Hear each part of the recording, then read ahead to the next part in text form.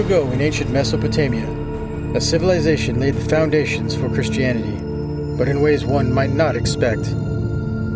Hosts Denise and Buddy Wood go on a spiritual and thought-provoking journey, uncovering and exploring some of Christianity's hidden truths.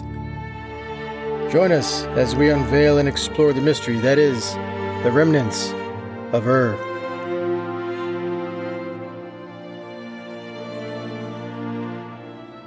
Welcome to Remnants of Ur.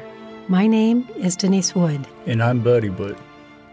In episode 3, we talked about the vineyard and how the time has come for Christian leaders to give an account on how they have been representing God to the world. And I told a story about a young lady who was a friend of mine, just a very young girl, and she was a new convert. She had just given her heart to God. And a rich man in our church seduced her and had an affair with her.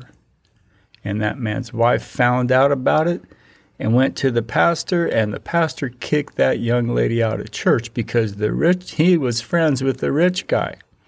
And the rich guy, of course, gave a lot of money to the church. The thing that should have been done, and if that pastor would have had any integrity at all, he would have been more concerned with the young lady and her salvation than he would about his pocketbook and his friendship with that rich man. So we left off with the admonition, a very strong word to the pastors. Now, I don't want to sound mean to people.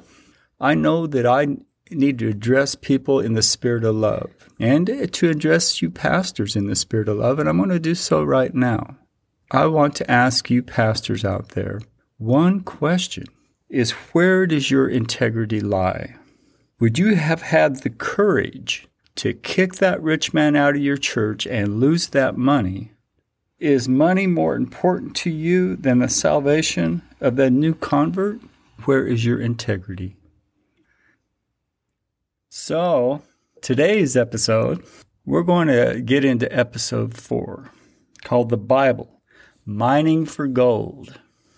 And that's what my wife has been doing for the last, 16 years. And in all honesty, most of her adult life as a daughter of the Most High. And Denise, would you like to tell them about your growing up in the Assembly of God churches? Yes. So I grew up in the Assembly of God Pentecostal Church. I was always taught the Bible was the unadulterated Word of God. End of subject. And anyone who challenged the Bible was an evil force. That's pretty much accepted in fundamental Christianity today. I was taught the same thing as a new convert.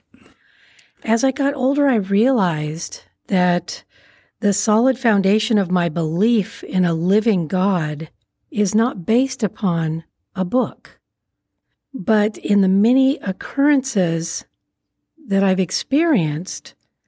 So many things have happened, and as well as you. Yeah. And we've had separate things that have happened to each of us, and we've had things that have happened with us together.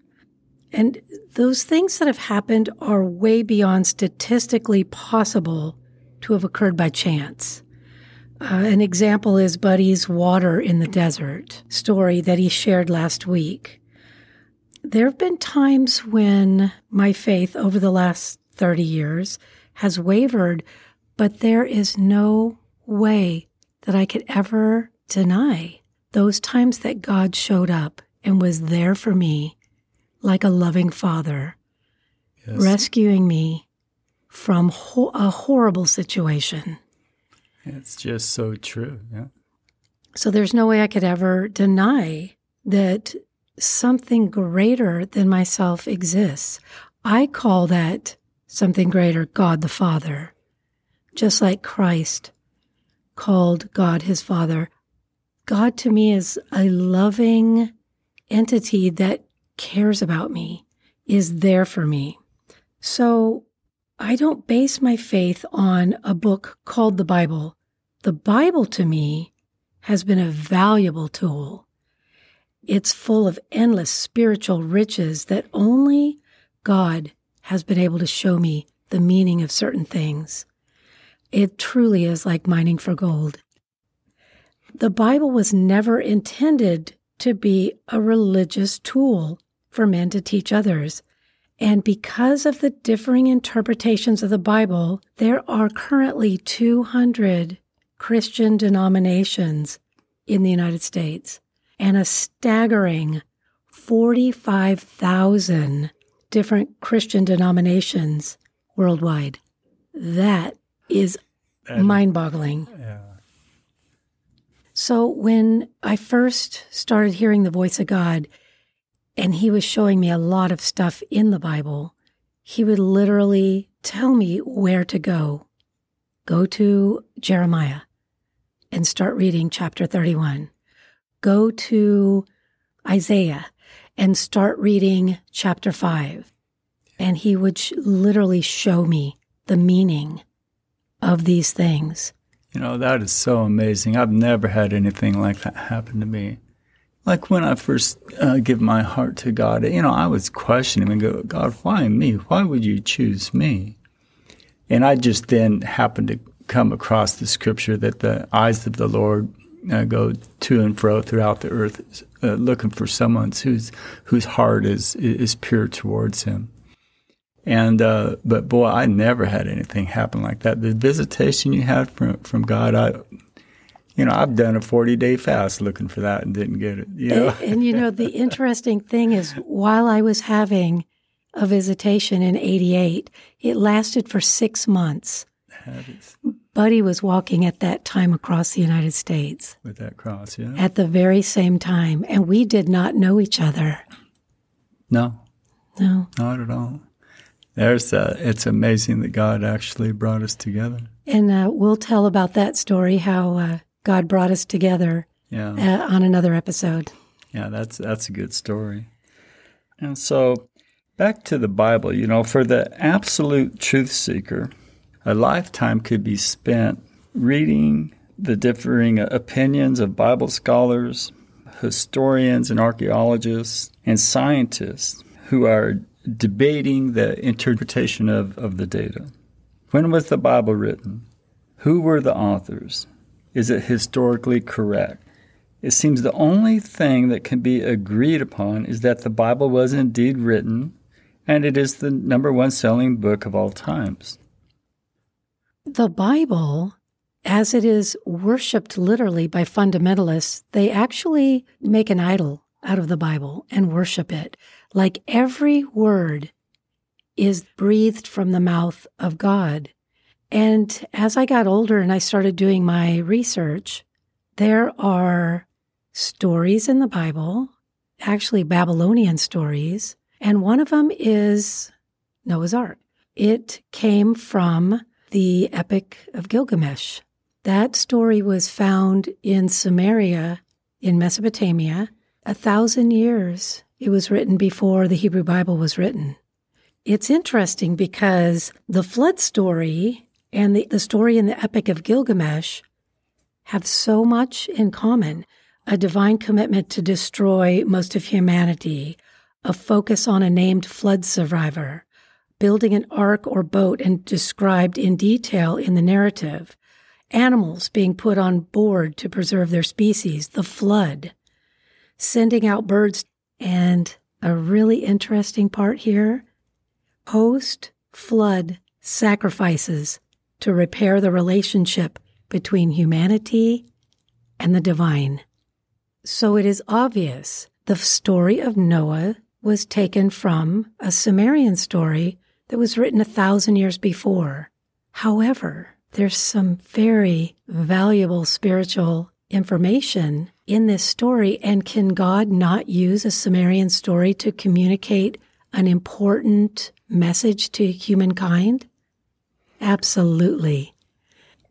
And wasn't, when you started seeking God about blood sacrifice, wasn't the story of Noah the first place that God took you to?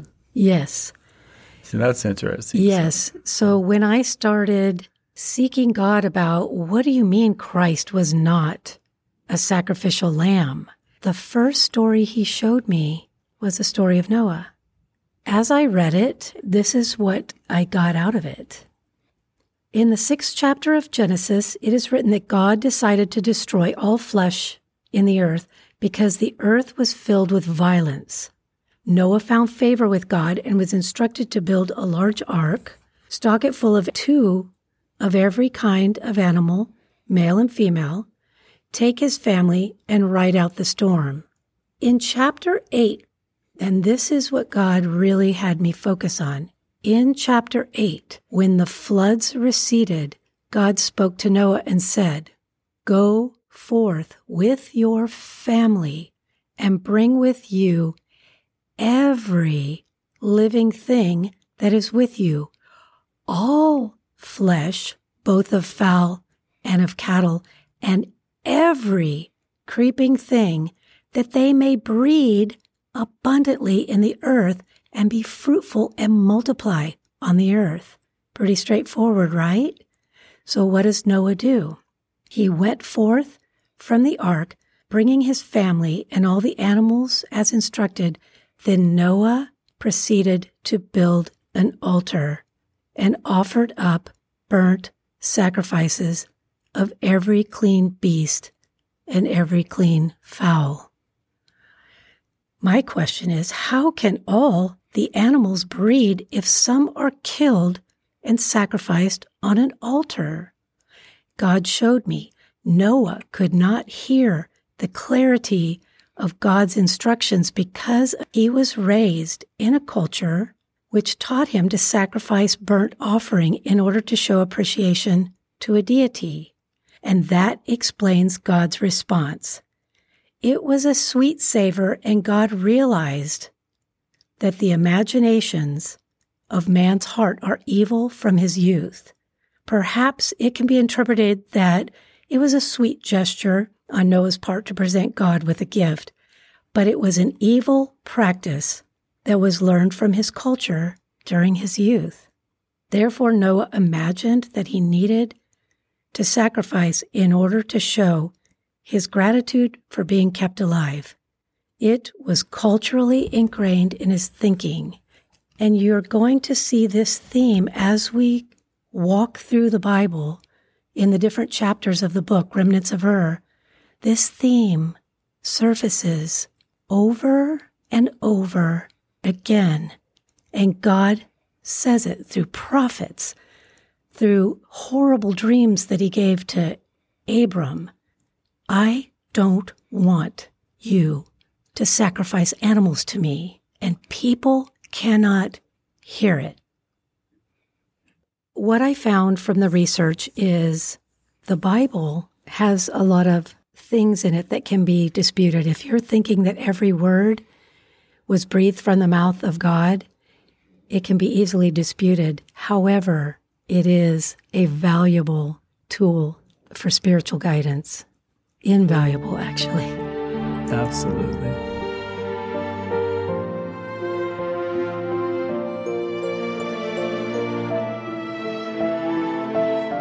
That's all for this episode. Thanks for joining us. If you're interested, our book, Remnants of Ur, is available on Amazon. If you have any questions or comments, our email is remnantsofur@gmail.com.